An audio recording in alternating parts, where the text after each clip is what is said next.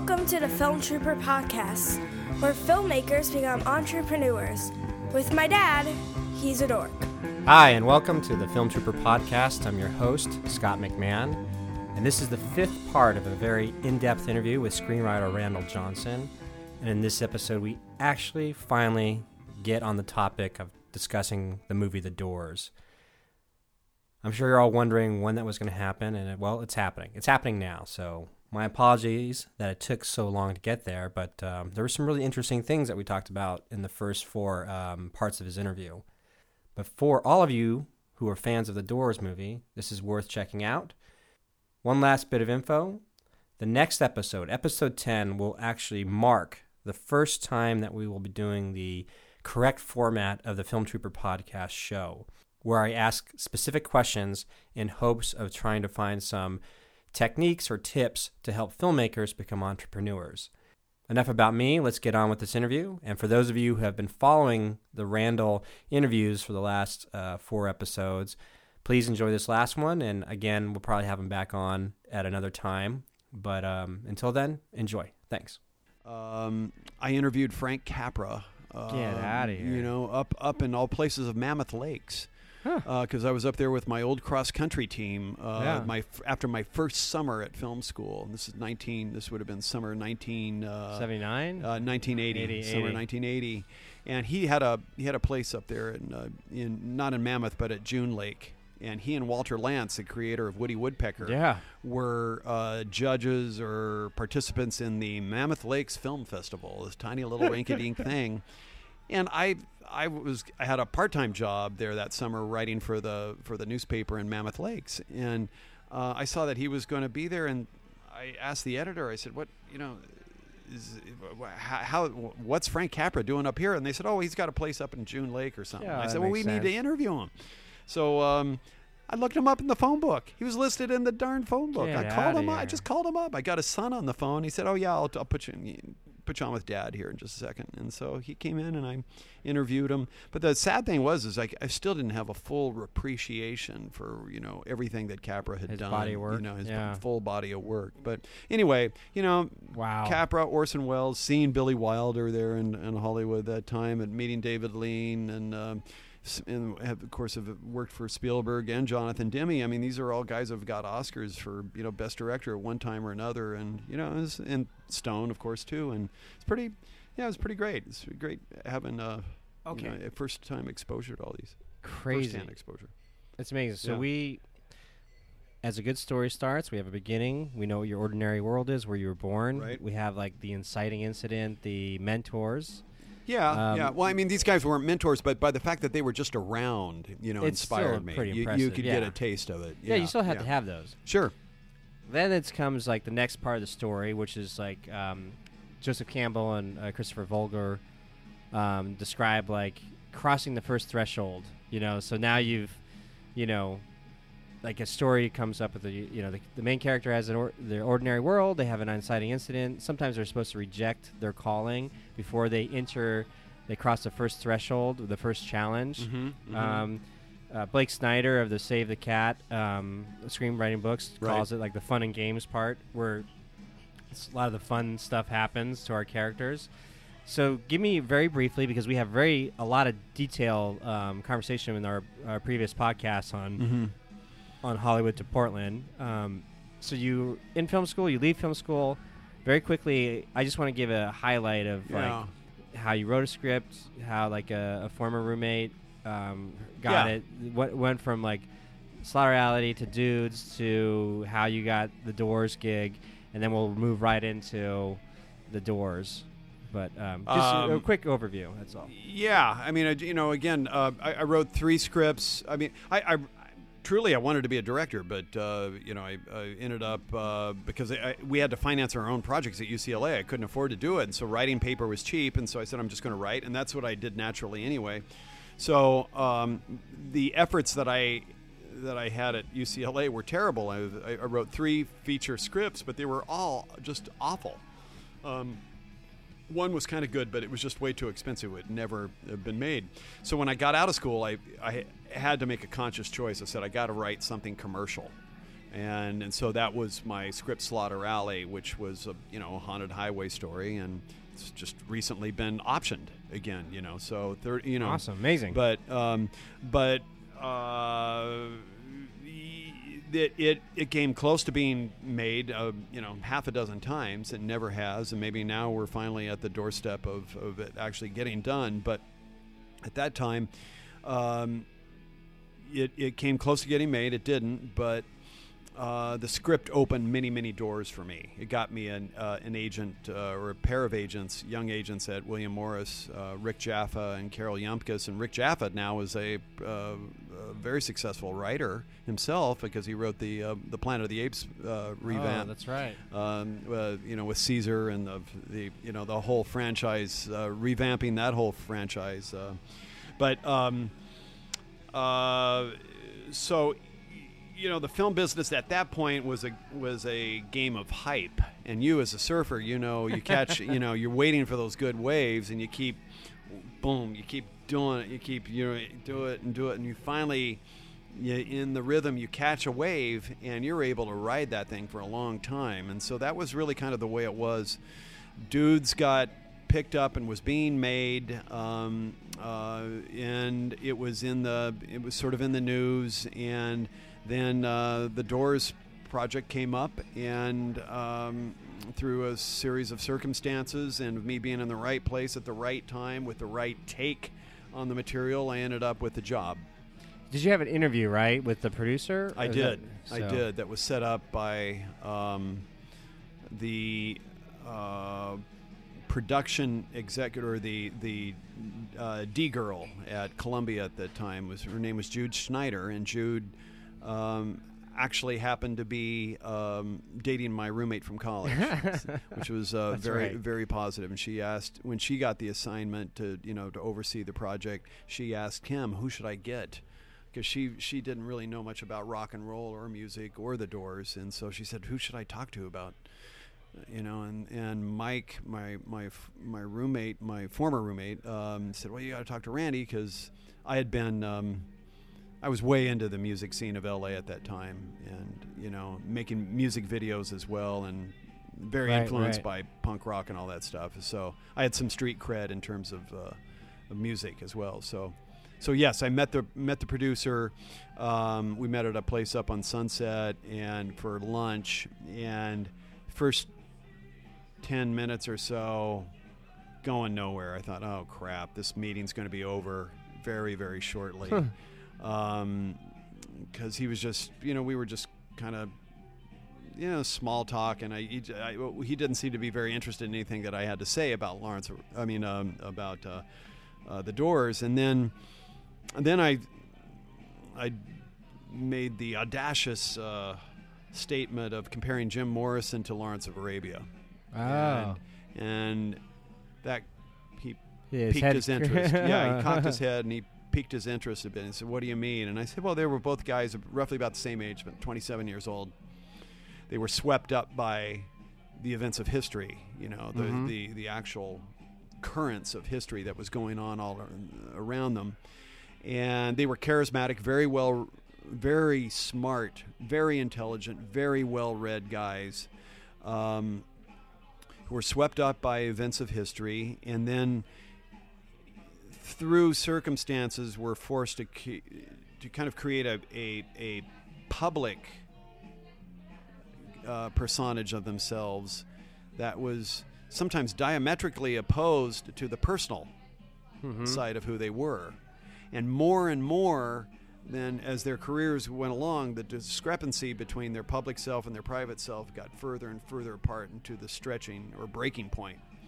And until, for Lawrence, it was being captured by the Turks and tortured, raped and tortured. And for Morrison, it was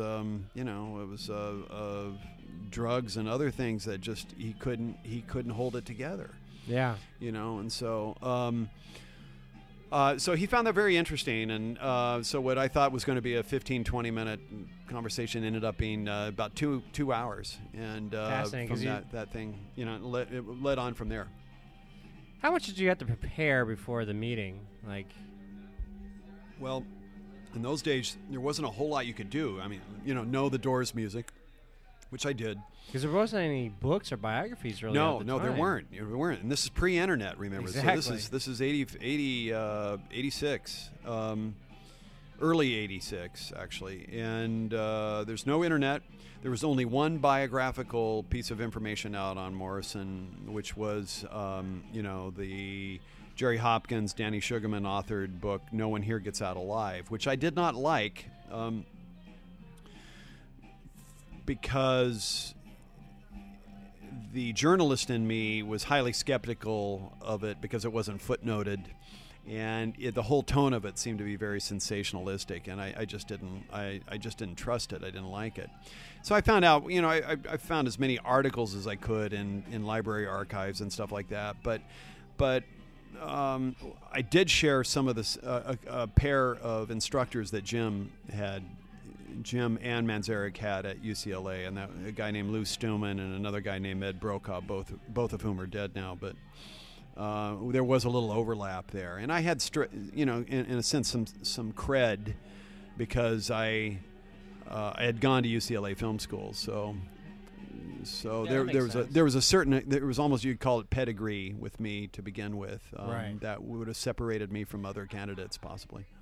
But my agent Rick at the time, he said when I was going off to meet Sasha Harari, the producer for the first encounter, he said, "Look, don't get your hopes up." He said they're talking to some major heavy hitters, for this project, And I was 27 at the time, I'm half my age now. Wait, wasn't Morrison 27? Yes, he was. Look at that. And Morrison drove a Mustang. I drove a Mustang. Morrison lived in West Hollywood. I lived in West Hollywood. Coincidence? I think not. I love it. So we, if I recall correctly, again, you guys can check out the past podcasts at hollywoodtoportland.com or just go to the main website here and you'll be able to find it. So what we did have in the past podcast is we had this great story about you got the job, yes, you got the gig, and how insane that was, and then you had to do the hard work, which is a lot of research. And then I think we're at the point where it's in the story is simply to say, what was it like writing the Doors and the research process. You don't have to go as in depth as you did at the Women's Film Festival, but you could do an overview. Yeah, I mean, again, I it was up to me to do my own sleuthing, and so I interviewed the surviving Doors, Ray Manzarek and Robbie Krieger and John Densmore, and then from there branched out into to as many friends and acquaintances as I could.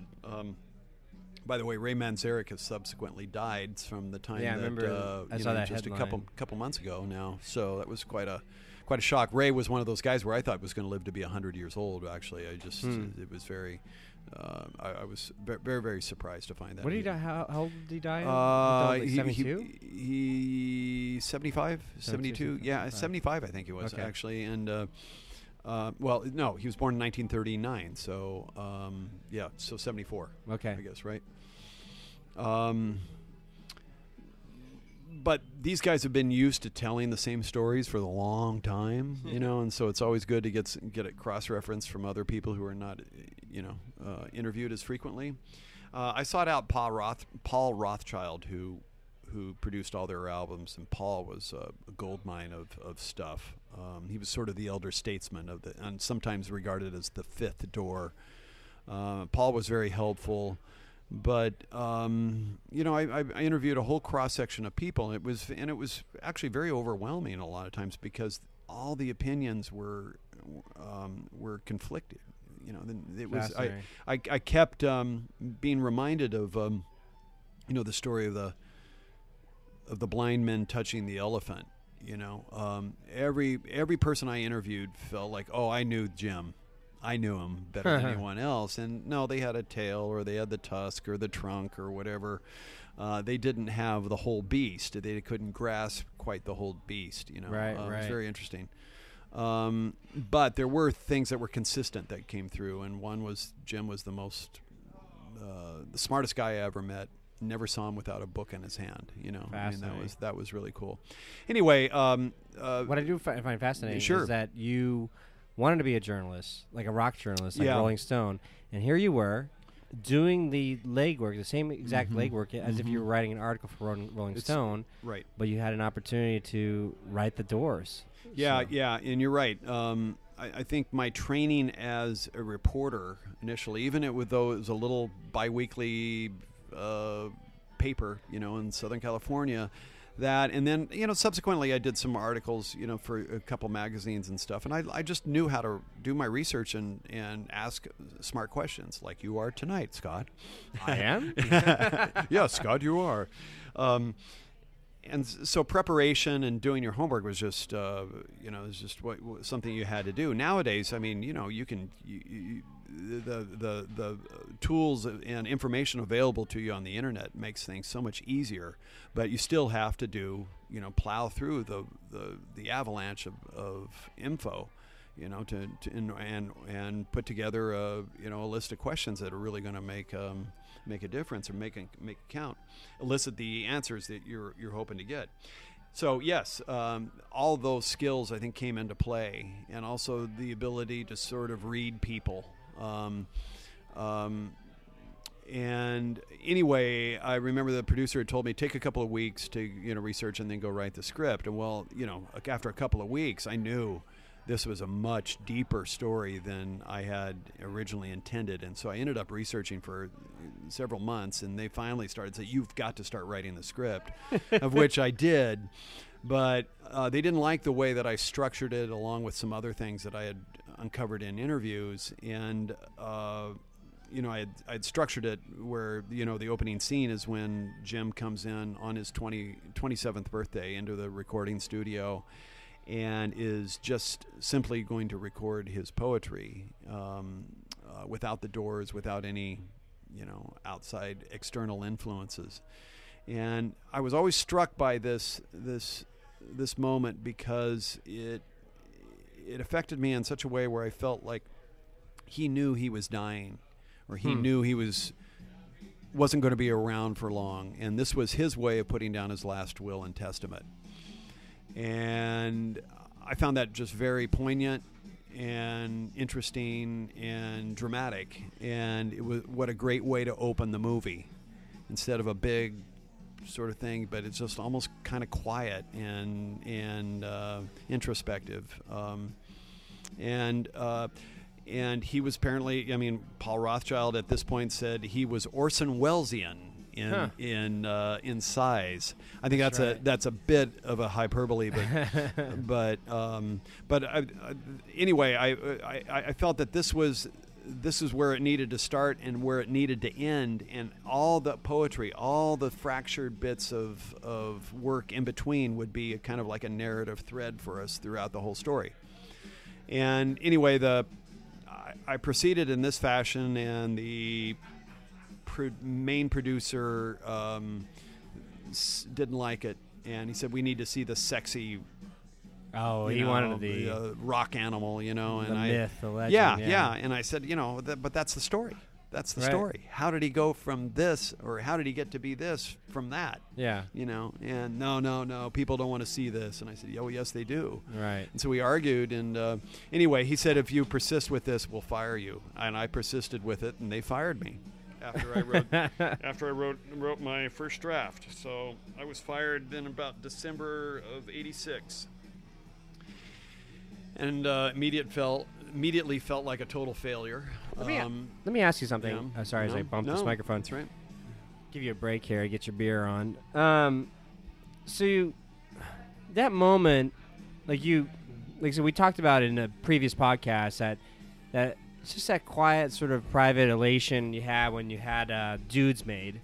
Your buddies came up, and I think you guys were at some bridge or something, or I forgot. You had some drink, but basically it was a moment of just a silent, sort of very cool, intimate. Damn, I made it. We're doing this. We're making a film. Yeah. Of my movie. Yeah. Yeah. And then you have that made, and then you get this opportunity to write the doors, and it's happening. You are literally working on it. the moment you got the job, was there like a sort of celebration within the agency, or was it a big deal? Well, I wasn't sure I had it. You know, I mean, it was funny. There was no official announcement. Not like in trade papers. It was just like, start working. No, after I had worked, after I'd had that lunch, you know, with Sasha Harari, the producer, they set it up for me to meet the other doors. And we met in an office of a guy named Tom Rickman, who was a wonderful screenwriter. He wrote Coal Miner's Daughter and got the Oscar for that, I think. Tom was a wonderful guy, and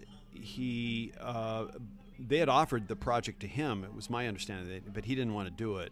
He was smart enough to sort of stay out of that hornet's nest. Wow! But he agreed to be a mentor or supervise whatever writer they got. And so he was still kind of around. He was in the equation. You know, he was the fail-safe in a sense for me.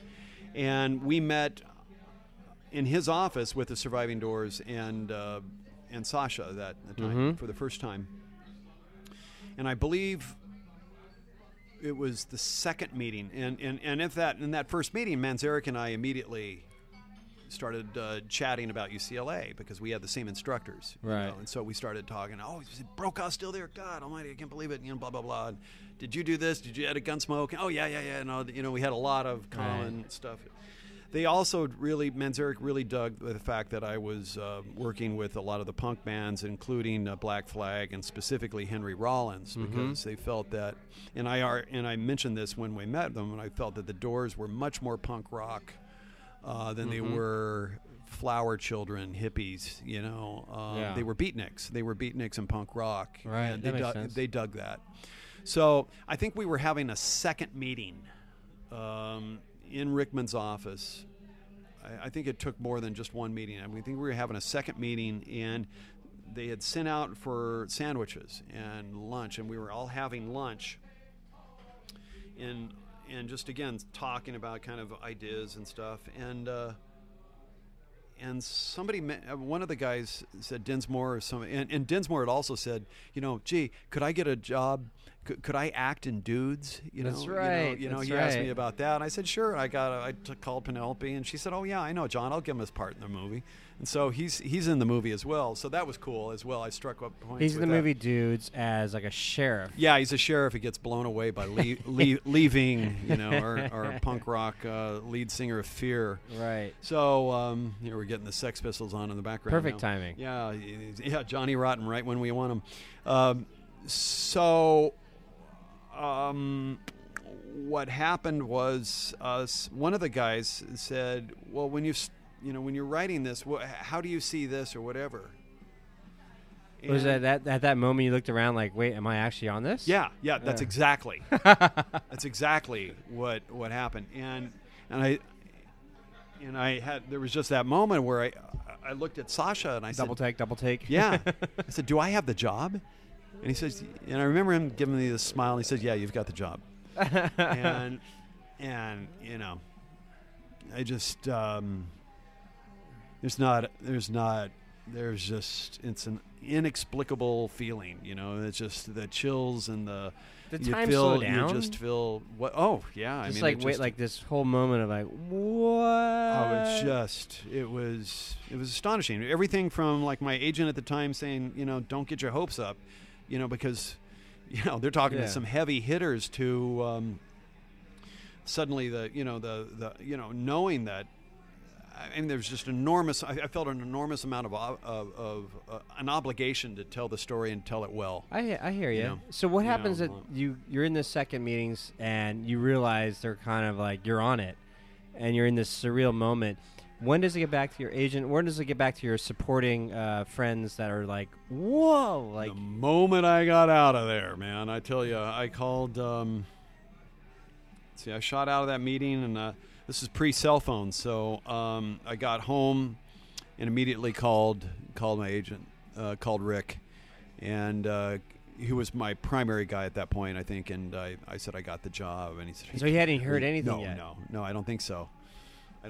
So he got on the line then with Jude at Columbia, and they started, negotiating and everything, and it happened very, very quickly. What was your agent's reaction when you told him? I don't recall specifically. Just that he was very happy. I remember what he told me was his reaction when he read Slaughter Alley. That I remember, because he said he finished reading the last page and he threw the script up in the air. He was so excited about it. He said it was exactly what the kind of stuff that he was looking for to sell, I guess, and to be, to do what he wanted to do at that point. But yeah, I mean, it's just an incredible feeling, and then it hits you shortly after that, like, holy shit. Now I've got to write this thing, and I got everybody in the world looking at me. I felt the enormous amount of pressure. Wow! And you're 27 at the time. 27, yeah. And looking back now, I mean, I was half my age. Yeah. And I would think, boy, if I would have fought tooth and nail right now to get a gig like that. Yeah. And then thinking, from this standpoint, they gave it to some 27-year-old kid. I would be really resentful of that. And I understand how the kind of the age bias is, in the business, in some ways. And yet, I was clued in. I think I was very qualified to write it. There were things now that I think I could have brought to it that I couldn't have brought to it then. Fascinating. But overall, it was, I think it was a good choice, and I was fascinated by it because what I told them, I said that we've never seen a rock and roll epic. This is a rock and roll epic. Yeah, I'm trying to think prior to any biopics. We had the Buddy Holly story. We had La Bamba. We had the Hank Williams stuff and all that stuff. But we hadn't really had a true. That was sort of candy coated. A true kind of rock and roll, epic. And I was, I'd been in a lot of the, these shows in the punk rock thing, and it was just also visceral and so incredible that I felt very, very inspired and driven to communicate it. I especially felt that in Dudes, and so it was the same thing on the Doors. It's funny. I was just down in L.A. a couple weeks ago, and I went down.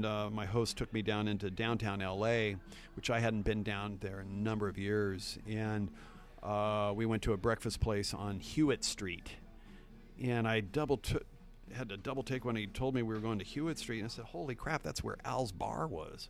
Al's Bar was this tiny little shithole of a bar that had all this incredible music performed there back in the early 80s. And matter of fact, the night I went to the Academy Awards, we went there beforehand. I think beforehand, or I think maybe afterwards we went there. Had a limousine drive us down there too, and that was pretty fun. We walked in tuxes and in gowns and stuff, and but I had to go find it again because I hadn't seen it in 30 years.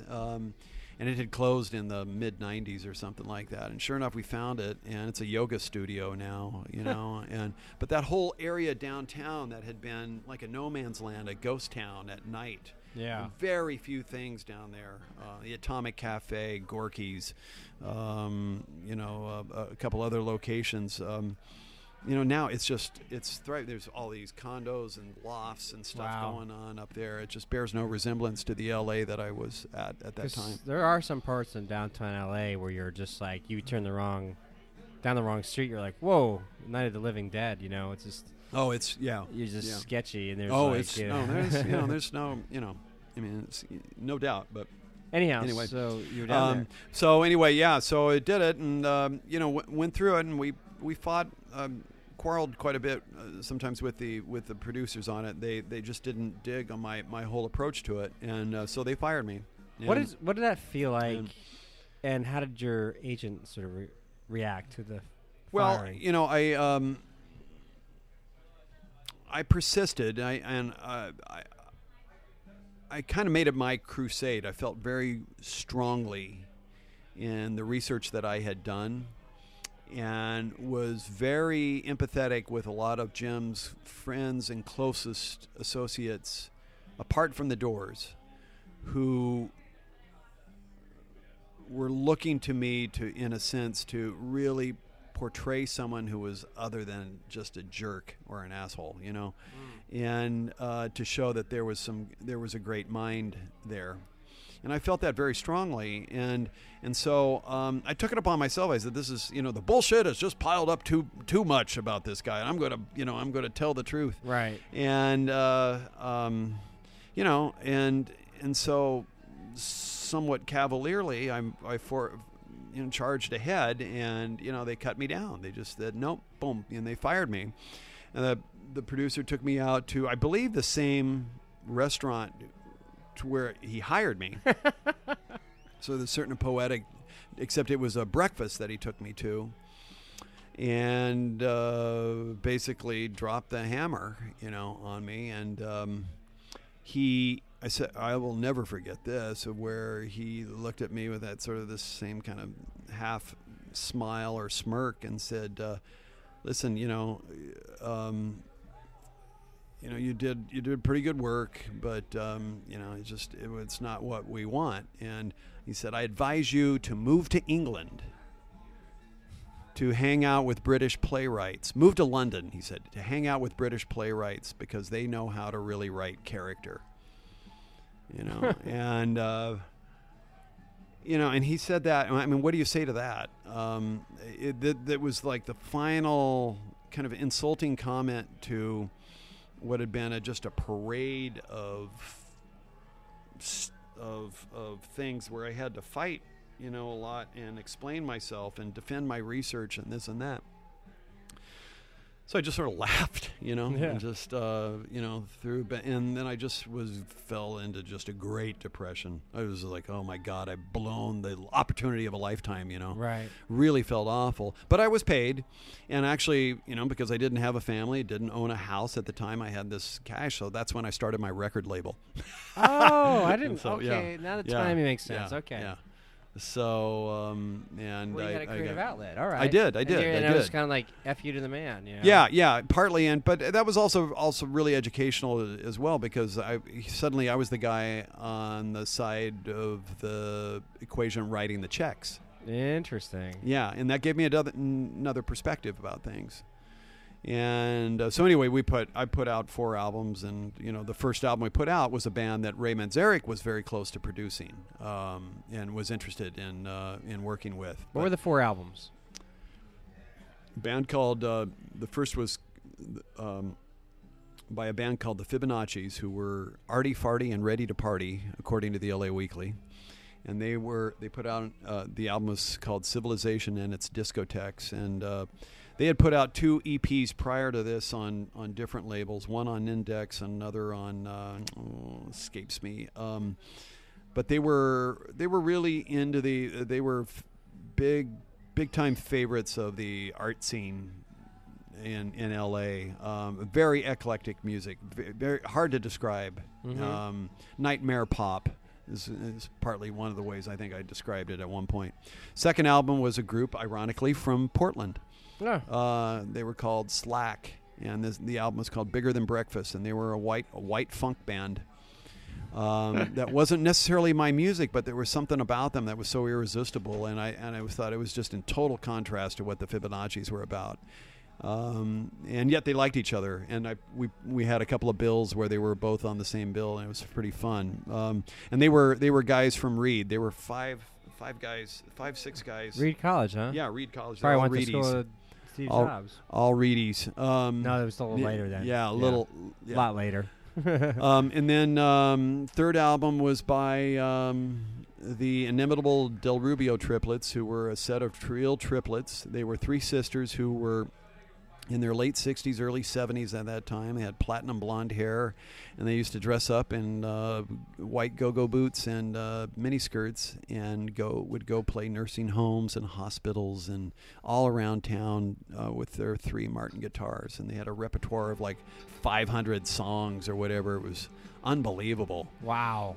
And they were in a sense kind of idiot savants. The Fibonacci's turned me on to them at first, and they were strangely out of touch with the whole business. They used to stop by my house. I was running the label out of my garage, and they used to pull up in their station wagon and come in their outfits, and they said, "We've been listening to the radio. How come we don't hear our songs on the radio, on the AM radio?" And I was like, "Geez, girls, it doesn't quite work like that." You're like, I'm an independent label. Oh, yeah. And then the last one was a spoken word album, although Ray Manzarek plays on it, some by a guy named Michael C. Ford, who was a friend of Jim Morrison's and whom I interviewed for The Doors and had become very good friends with. And he had put one album out on a label, on the Minutemen's label, who I'd done videos for the Minutemen. His album Language Commando was on there, New Alliance Records. And so I offered to put it out on my label, his follow-up album, and so which he did. And so those were the 4 albums. I threw a whole lot of money into it, lost it all. But it was a really fun experience, and we threw a couple of really good record release parties that were really a lot of fun, and I learned a lot. And the engineer for that album, for the Slack and the Fibonacci's album, was a guy named Steve Sharp, and Steve Sharp was a Portland native. And when I moved up here, a month after, or just a couple weeks after, actually, my friend Stan Ridgway came up and performed at Mississippi Studios. I love how you say like Stan Ridgway, like your friend, like came up, like Stan Ridgway is like famous, Wall of Voodoo, like very influential in that. I don't know how you would describe it, but during that time, I remember I grew up on listening to Mexican radio. Right. I mean, that was like a quintessential Southern California underground song that was like had a very unique sound and style. But I love how you were just like that flippantly, but it was like, my friend Stan Ridgway. But it's like, holy cow, like that was pretty huge. Well, the first time I saw the Fibonacci's, they opened for Wall of Voodoo at the Roxy, and this is like 1981, I think. And they made a huge impression on me then. And then I had reached out to them subsequently because I was writing a screenplay about, it was a murder mystery set in the music underground of LA at the time, and so I was making contact to all these bands that were really a big influence on me, so or that I just wanted to hang out. I wanted to soak up the milieu, so I reached out to the Minutemen, to the Fibonacci's, to a band called Savage Republic, some of whom were in the film school at UCLA, and another band called 100 Flowers that was a great band. And so the script panned out, but I had all these friends, I had all these relationships with all these bands that were really kind of dug pretty deep in the LA underground at that time. And so, all these things kind of fit together in a strange way. But hearing Wall of Voodoo was a very underestimated band, and they don't get the credit. They're considered kind of a one-hit wonder because of Mexican radio. Right. But their 2 full albums on IRS before Stan left, and then Call of the West and Dark Continent, and then their EP that had a cover of Johnny Cash's Ring of Fire. That's right. That's it's outstanding music. It holds up pretty well, I think, too, as well. Those are really great atmospheric albums. Oh my God, we can go music, and all that. God, so we can go on that, but and it was also close. And so I met Stan through the Fibonacci's. John Dentino, the keyboardist, that he introduced us, and then ironically, Stan, after he left Wall of Voodoo, was managed by my future brother-in-law, which I didn't know about at the time. So it was very, very, so in a sense, sort of inbred. Right. It was just kind of inevitable that all of us were going to be friends and whatever. And Stan actually likes to take credit for introducing me to my wife. So. Yeah, you know what? And we're very very close. We're very close. That is very cool. And we're actually very similar in a lot in our approaches to creativity and stuff. We've had many long conversations about. Let me get back to that. Just so you get fired from the Doors. You're in the depression like anybody would in the right mind, and then you said, screw it, I'm starting this record label. Yeah. Sends you off. At what point are you brought back into the Doors, and at what point is like Oliver Stone part of it? Well, as I mentioned, the fourth album we produced was by a guy named Michael C. Ford, who was a poet. And Michael had known Jim very well, and they used to do poetry readings together and stuff. And Manzarek used to play with Michael quite a bit. Whenever Michael would perform, Manzarek would back him up. And so they were performing one night over on Fairfax. It was I forget the venue. I think it was Cafe Largo, I think is what it was. And I was there, and afterward, this is about 3.5 years after I've been fired. Okay, 3.5 years. Yeah, and good God. So you've been like, this is past me. I'm done with this. Oh yeah, and you hear about stuff. I heard that they had. I mean, a lot of things happened, but they had chewed up and spit out a couple other screenwriters, and then Oliver Stone was in the equation because Madonna's Evita had fallen through that he was going to direct. So he was looking around for something new, and then I heard, he was going to be involved in the Doors. And then, so I'm at this show, and I seeing Michael, and then Manzarek sees me afterwards, and he goes, "Hey, I'm glad I ran into you because Oliver Stone read your script, and he wants to meet you." And you're like, what? And I, yeah, what? Yeah, exactly. Huh? And he said, "No, truly." He said, "I think you're going to get a call," because he said we had this pre-production meeting earlier in the week, and Oliver came in and said, "Well, I've read all the." He said he had asked to read all the previous drafts of the script by the previous writers, and he came into this meeting and said, "Okay, I've read them all, and I want to work off of Randal's." So he said, "I think you're going to be getting a call from him." Wow. And I said, "Okay," and sure enough, within a week or two, I got a call.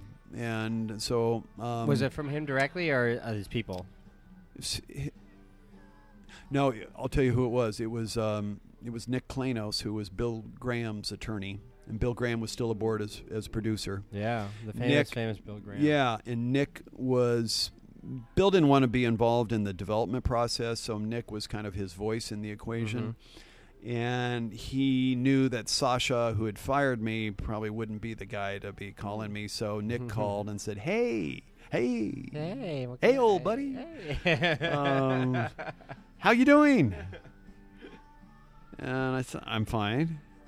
And he said, "How would you like to meet Oliver Stone?" You already knew this from the... Well, I'd been tipped off about it by Ray, and so it didn't take me totally... It didn't blindside me. Right. And I said, "Well, I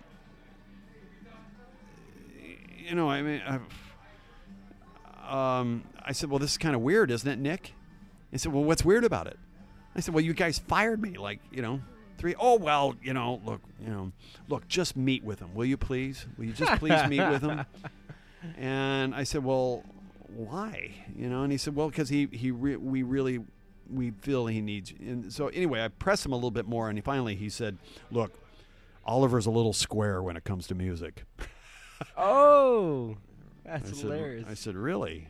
And he said, "Well, look, he was in Vietnam. Yeah. And, you seem to have had a better understanding of music and, all that, and he's very interested in talking to you."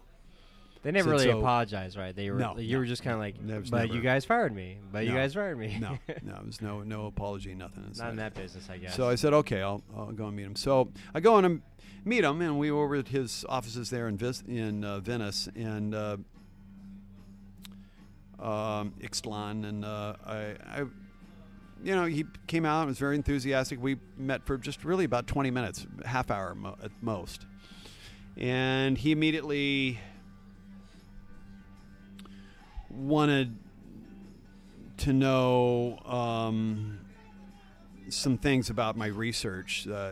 Basically a lot of Jim's bedroom antics and stuff that I had done some research on, and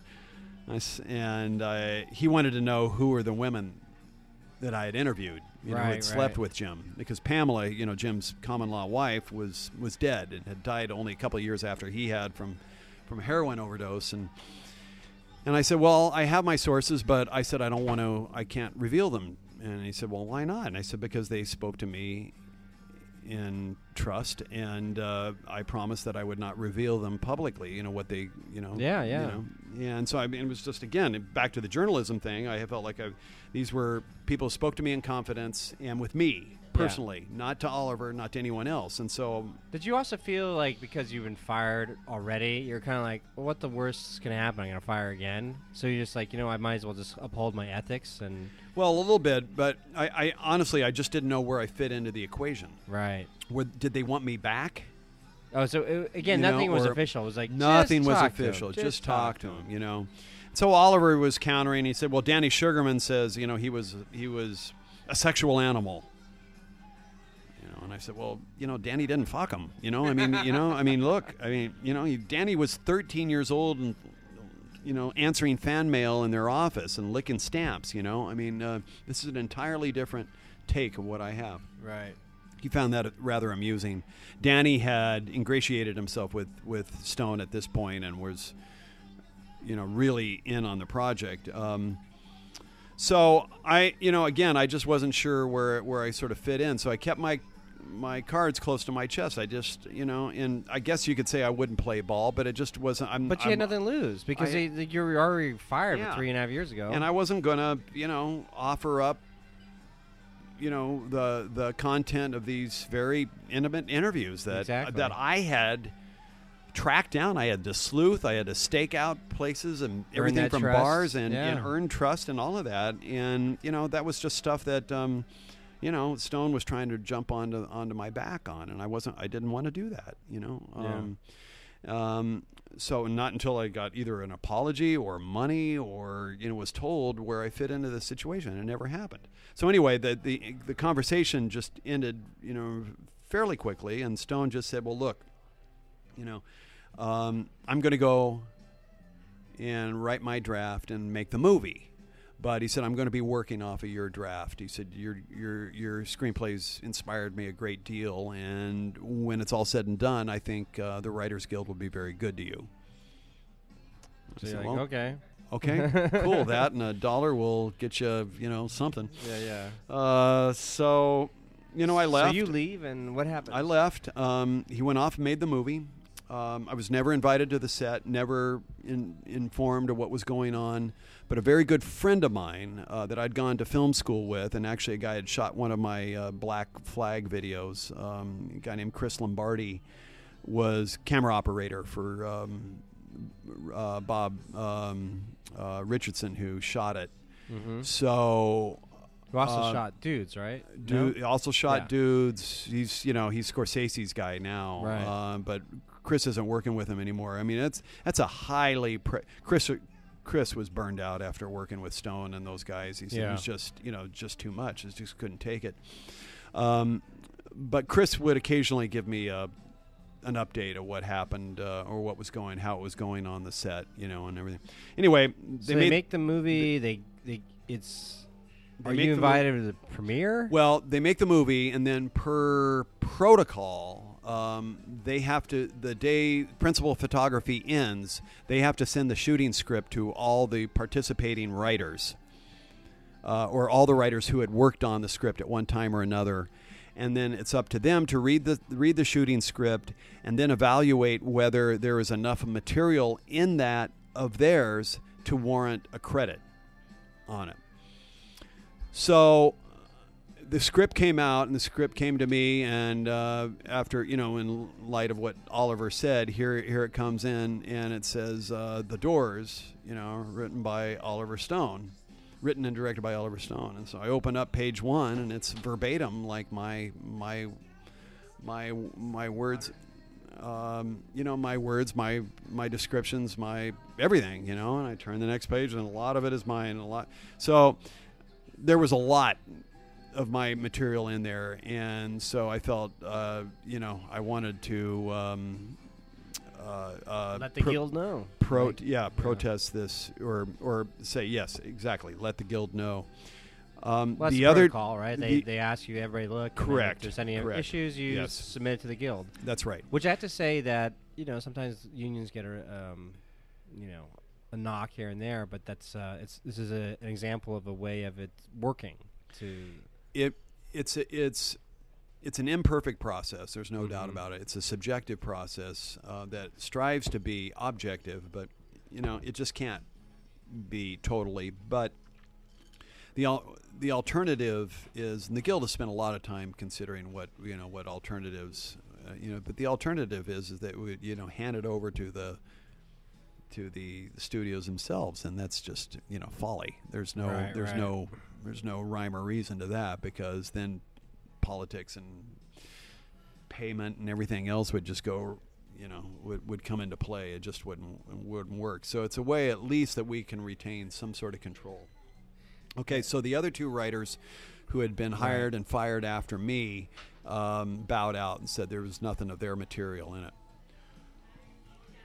So it came down to me, and so I formally submitted a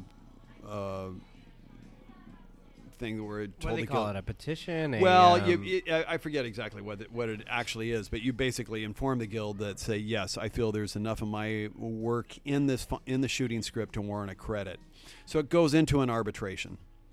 And what that means is that there's an anonymous committee of veteran screenwriters who will read all the drafts and compare them to the shooting draft, and then they will award or judge credit accordingly.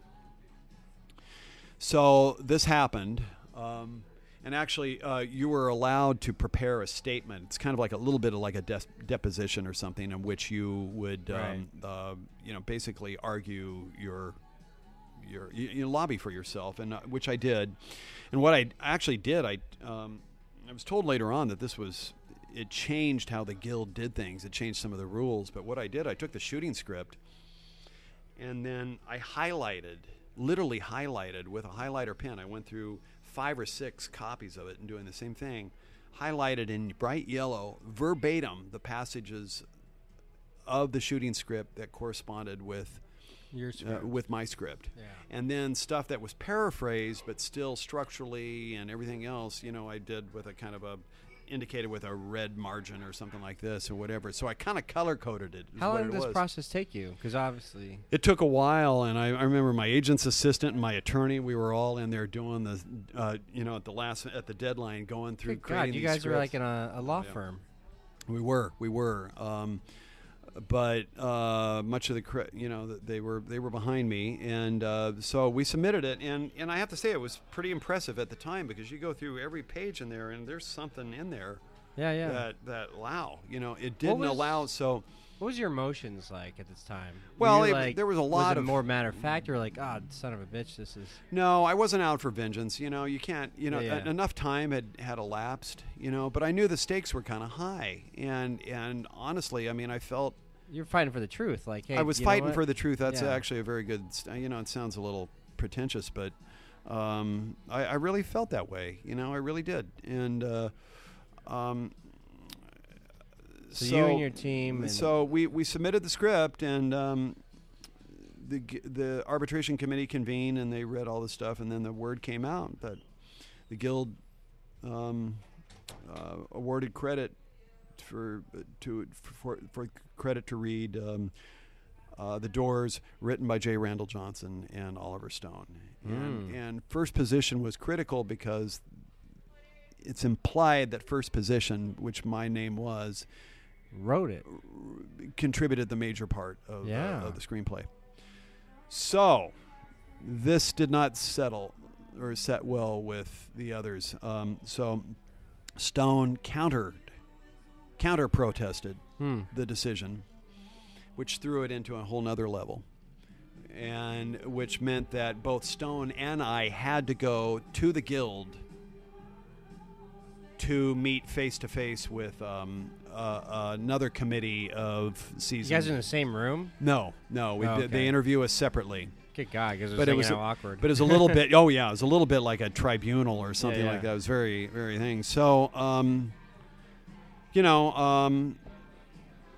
I went down to the Guild. This is when they were still on Beverly Boulevard, and I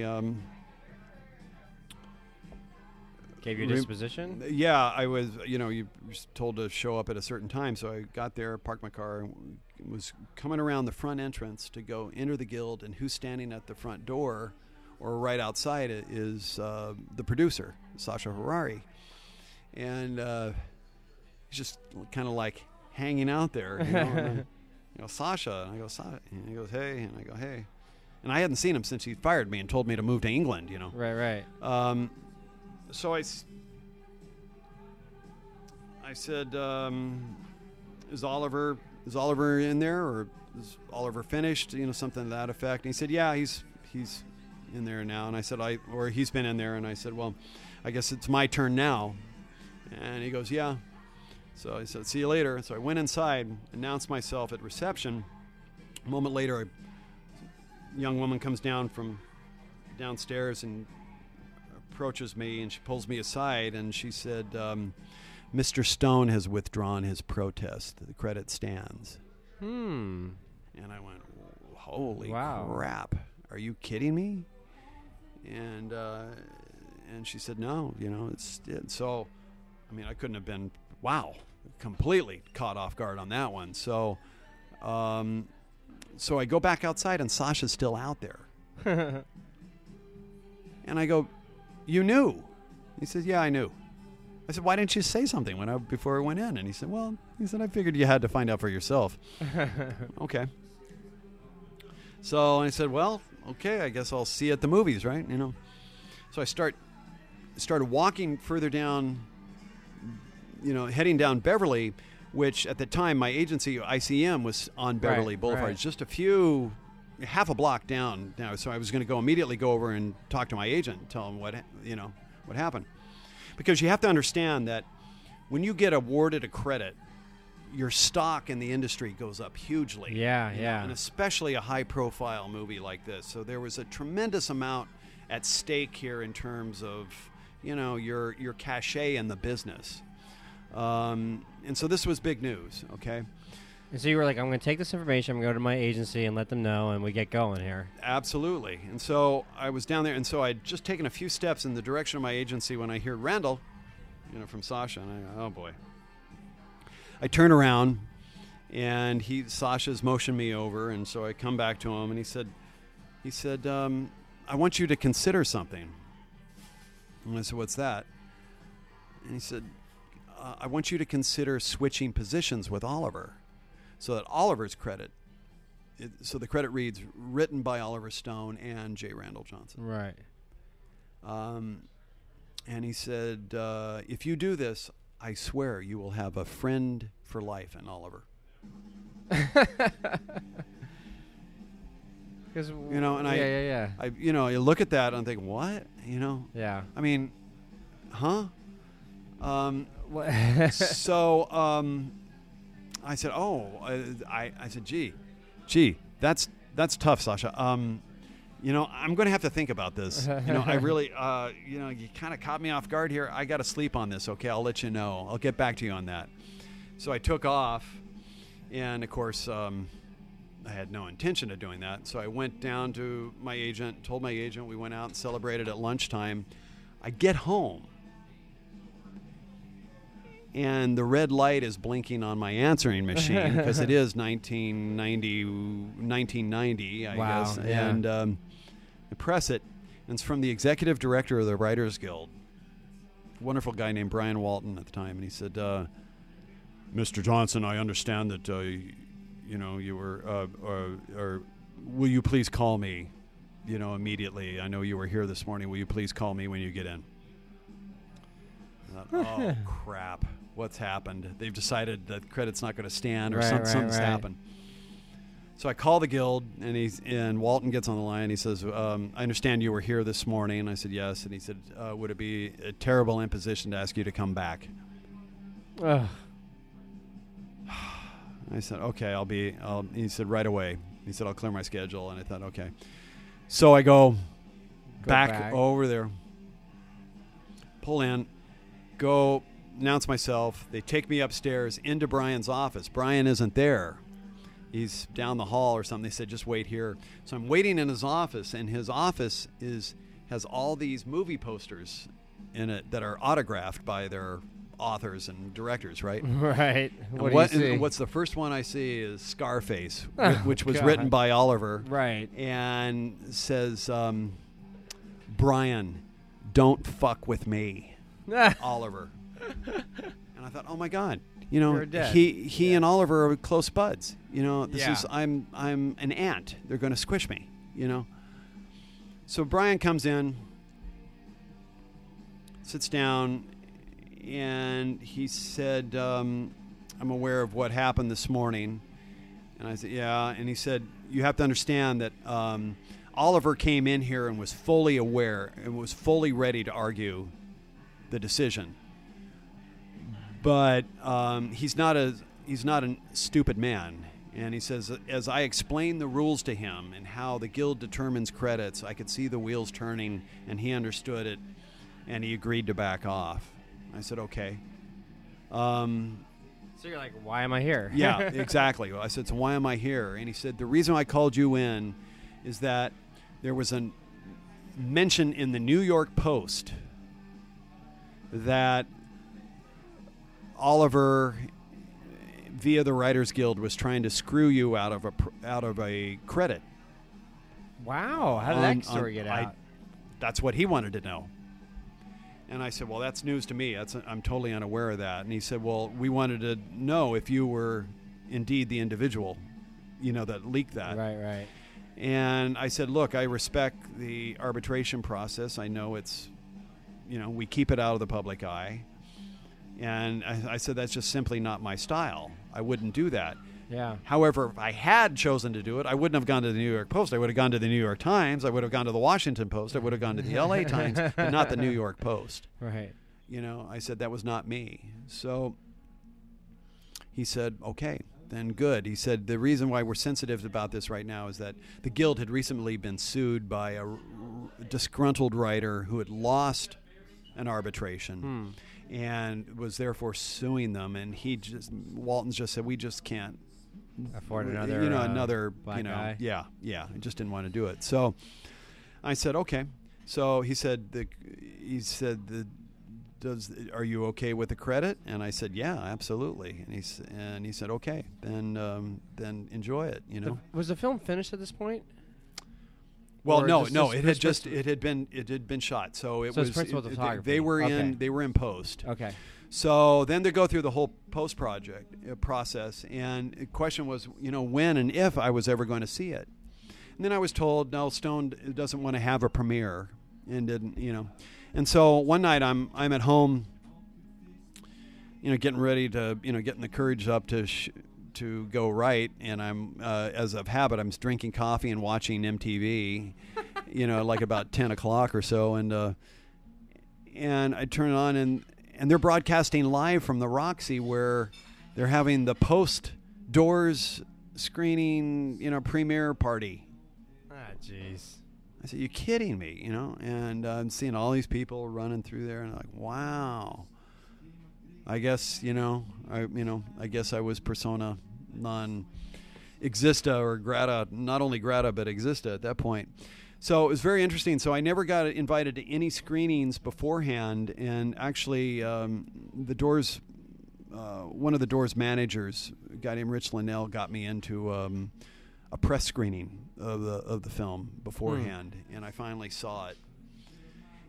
And it was very arresting to see that, because so much was what I had written and so much was different. It's definitely Oliver's film and Oliver's vision, but Oliver went way over the top in my book for what I wanted it to be. He got very literal about some things. A lot of the vision stuff. I wanted to keep that very ambiguous and really limited to. He really went kind of over the top with the shaman. Right. There's only one point where I wrote the shaman into the whole thing, and it was right during a very hallucinogenic sequence that Jim had talked about the Indians on the highway and all this stuff. And anyhow, it was different. Oliver had introduced the bald-headed character of Mr. Death to it.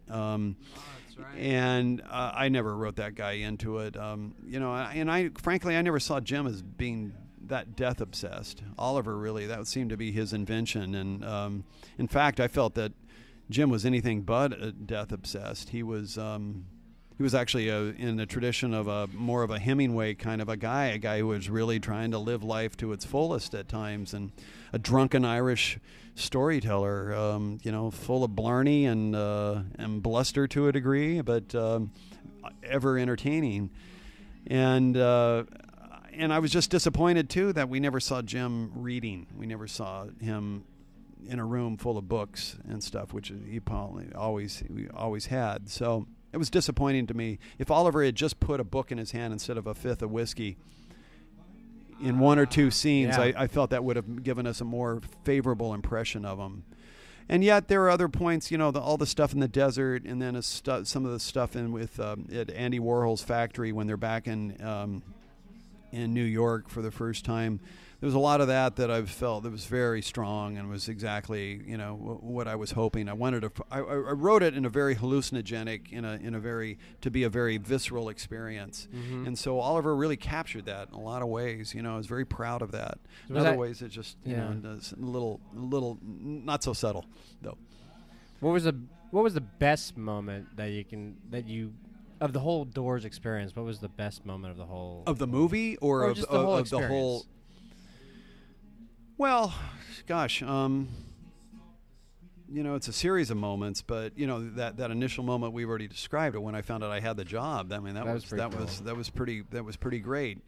I came out of the experience having so many friends. I really became very, very good friends, and still am friends with a lot of Jim's friends and the guys that were, It's pretty impressive. Yeah, and it was neat. Manzarek and I stayed close. Right after Manzarek died, I went through a couple of his books that I had of his, and I came across a slip of paper that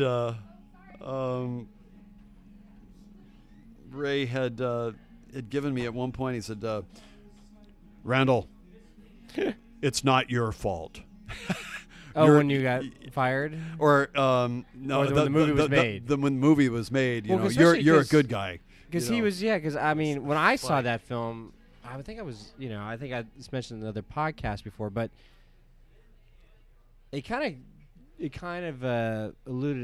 made him look like a pain in the ass, like Ray. And I think I read somewhere he was very unhappy, like, whoa, what was that? And I don't know. I'm assuming based off your relationship with him, that's not what was in your script or direction. Ray was a bit of a control freak. Ray's a very Ray. Unfortunately, I have to speak of him in the past tense now. But Ray is no dummy. Ray Ray had been in the Army before. The Doors, and before school. Ray had also received a degree in economics from DePaul before he went to film school. Yeah. Ray knew the value of the dollar, and Ray, in many ways, is the guy who is responsible for keeping the flame, the dream alive. He had it down. Do you need to switch tapes here? No. I just want to see what we're doing. Go. So he really, but he also, after a few interviews with Ray, I kind of saw that he wasn't going to go too much farther. He knew a lot more than he would be willing to. Interesting. To go on record with. So you took that with him to the grave? I asked him at one point. Yeah, I asked him at one point. I remember this very well. I said, "Was Jim gay?" And Ray was in the process of drinking a beer at the time, and did he do a spit take? Yeah, a little bit. Yeah, just a little bit. It's just a minor little glitch, but I was like, and I knew that was a question he just didn't get, and he didn't have the pat answer for it. Wow. And so I tried to mix it up a little bit, but he really wouldn't come clean on that. And Jim wasn't gay, I don't think. Jim was. No. But he was bi or something, or there. But I don't think it was. So, anyway, it was very interesting. So that was that. I mean, I you know, there was just it was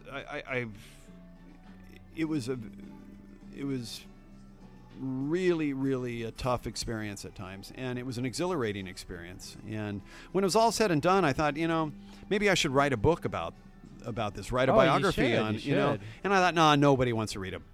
I don't know. And guess what? And then in ensuing years, about 4 or 5 biographies of Morrison came out, and you know. But I still have all my my interviews. You know, it's something worth thinking about. It's something that because I think there's some good stuff there. Yeah, there really were. So anyway, the final coda to all of this was that I had seen it, you know, at a press screening, and I went to see it again on the day the film opened. And I went with a real audience or something. With a real audience, and I went with a bunch of friends of mine in Century City at one of the large theaters there. And it was, you know, like on a Friday night, the Friday that it opened or whatever, and I was waiting outside for a girl that I was dating at the time, who was running a little late, and she finally showed up, and we went and scampered inside, and I was going down the aisle to my seat that friends of mine had saved, and my roommate from college, Mike, who had Petzold, who had been dating the gal that was the production exec or the D girl at Columbia, he came running up to me and he said, "Oliver's here." Yeah. At the general screening. At the general screening the day it opened, and I wasn't really surprised. You know, I said, well, you know, I mean, you know, there's stories of him like you know, cutting in the projection booth at the last, you know, 10 minutes before the film goes on. You know, it didn't seem like you guys had like. Let's say there's no bad blood. It was just him, like, I have a vision, I'm doing this, I'm doing that. I mean, because you never work with him directly. That's correct. That's absolutely correct. So I said, well, I'm not surprised. And he said, well, aren't you going to go talk to him? And I said, what the hell am I going to talk to him about? Like all the good times we had on the set or, you know, whatever. And he said, no, you know. And so I went and I sat down with my date, and then this theater hadn't gone dark yet, and we're standing there, and I thought, you know what? You only go around once in life. Carpe diem. So I got up, went to the back of the theater, and found Oliver back there holding court with a bunch of people. And he was kind of reeking, man. It looked like he'd been up for a long time. Right, stressed out about his movie. Yeah, probably. I'm sure he has, you know, absolutely. Yeah. So I stood there and waited for all these other people to sort of drift away, and it was finally Stone and I, you know, standing there facing each other like a couple of gunslingers or whatever, and I go, hey, and he goes, hey. And he looks at me, and I look at him, and I said, do you remember me?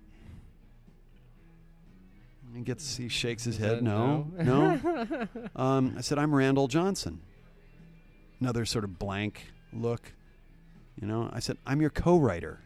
And then all of a sudden he goes, oh, the light goes on, you know. Oh, man. And he slaps me on the back, and he said, how the fuck are you, man? And he said, the critics are screwing us, man. They need to see the movie with the people. And he kind of gestured out all the and, you know, he embraced me like this long-lost brother. And I thought, golly, man, is it Hollywood. really? This is Hollywood. And I thought, man, this is the perfect ending to a long, strange trip. It definitely is. And I think you just captured everything that we wanted to talk about, because I was going to ask you, like, you know, in the premise of like of storytelling that Joseph Campbell talks about is simply like, you know, all the challenges upon entering the first threshold, and then you have all these challenges that the journey of the hero does, and then they have this moment of the inmost cave, which is like the darkest moment of the soul, and like you were talking about, you were already experiencing it, and then that's when you start the record label. Yes, and then but then you get past that major challenge, and you're supposed to come back with this elixir, this series of knowledge or something to bring back to the ordinary world. That's sort of the basic premise of just all general storytelling, or all all storytelling for the hero, you know. So here you were, you had it, So if you were to give our listeners, all but, none of them right now, because I don't know, they don't even know about this podcast yet. But anyhow, if you were to bring back the elixir from this experience, is there any one little snippet of advice that you would want to partake? Well, it's hard to encapsulate it all into one little nifty. But you're a writer, you know how it is. You got to condense. The saying here, but that's the heat of the kitchen, so to speak. When you go and you're writing and you're working in, at least this is the old paradigm now. I don't think it's there much anymore. You're always at risk, of being replaced. You are replaceable. You're not irreplaceable in Hollywood. You want to take as much effort as you can to be irreplaceable. But the fact is that Hollywood is a machine. It's chewed up and spit out, the likes of Hemingway and F. Scott Fitzgerald and Faulkner, for God's sakes, in addition to, any number of other great writers and talents. But, you just... you can't take things personally. It's a gigantic machine that will devour things in its path with, reckless egalitarianism. How's that for a phrase? Wow. So you do the best work you can, and make sure that you get paid. You have a good contract, but that's it. Okay, so it wasn't exactly my vision. Well, look, I came out of this, though, a richer person. I came out of this incredibly smarter in terms of how the business works. I have friends who are still friends of mine. Yeah, you didn't compromise your relationships. No, I didn't. I felt I didn't anyway. I was a piece of history, or very close to a piece of history, let's put it that way. And that was, it was really, really tremendous. So, but I did learn to fight for my vision, in a sense, even more so than before. But at the same time, you do that, there's a certain amount of risk involved as well. So in a sense, you got to be judicious in terms of what you're going to fight for, what you would really choose to go to the mat for. Right.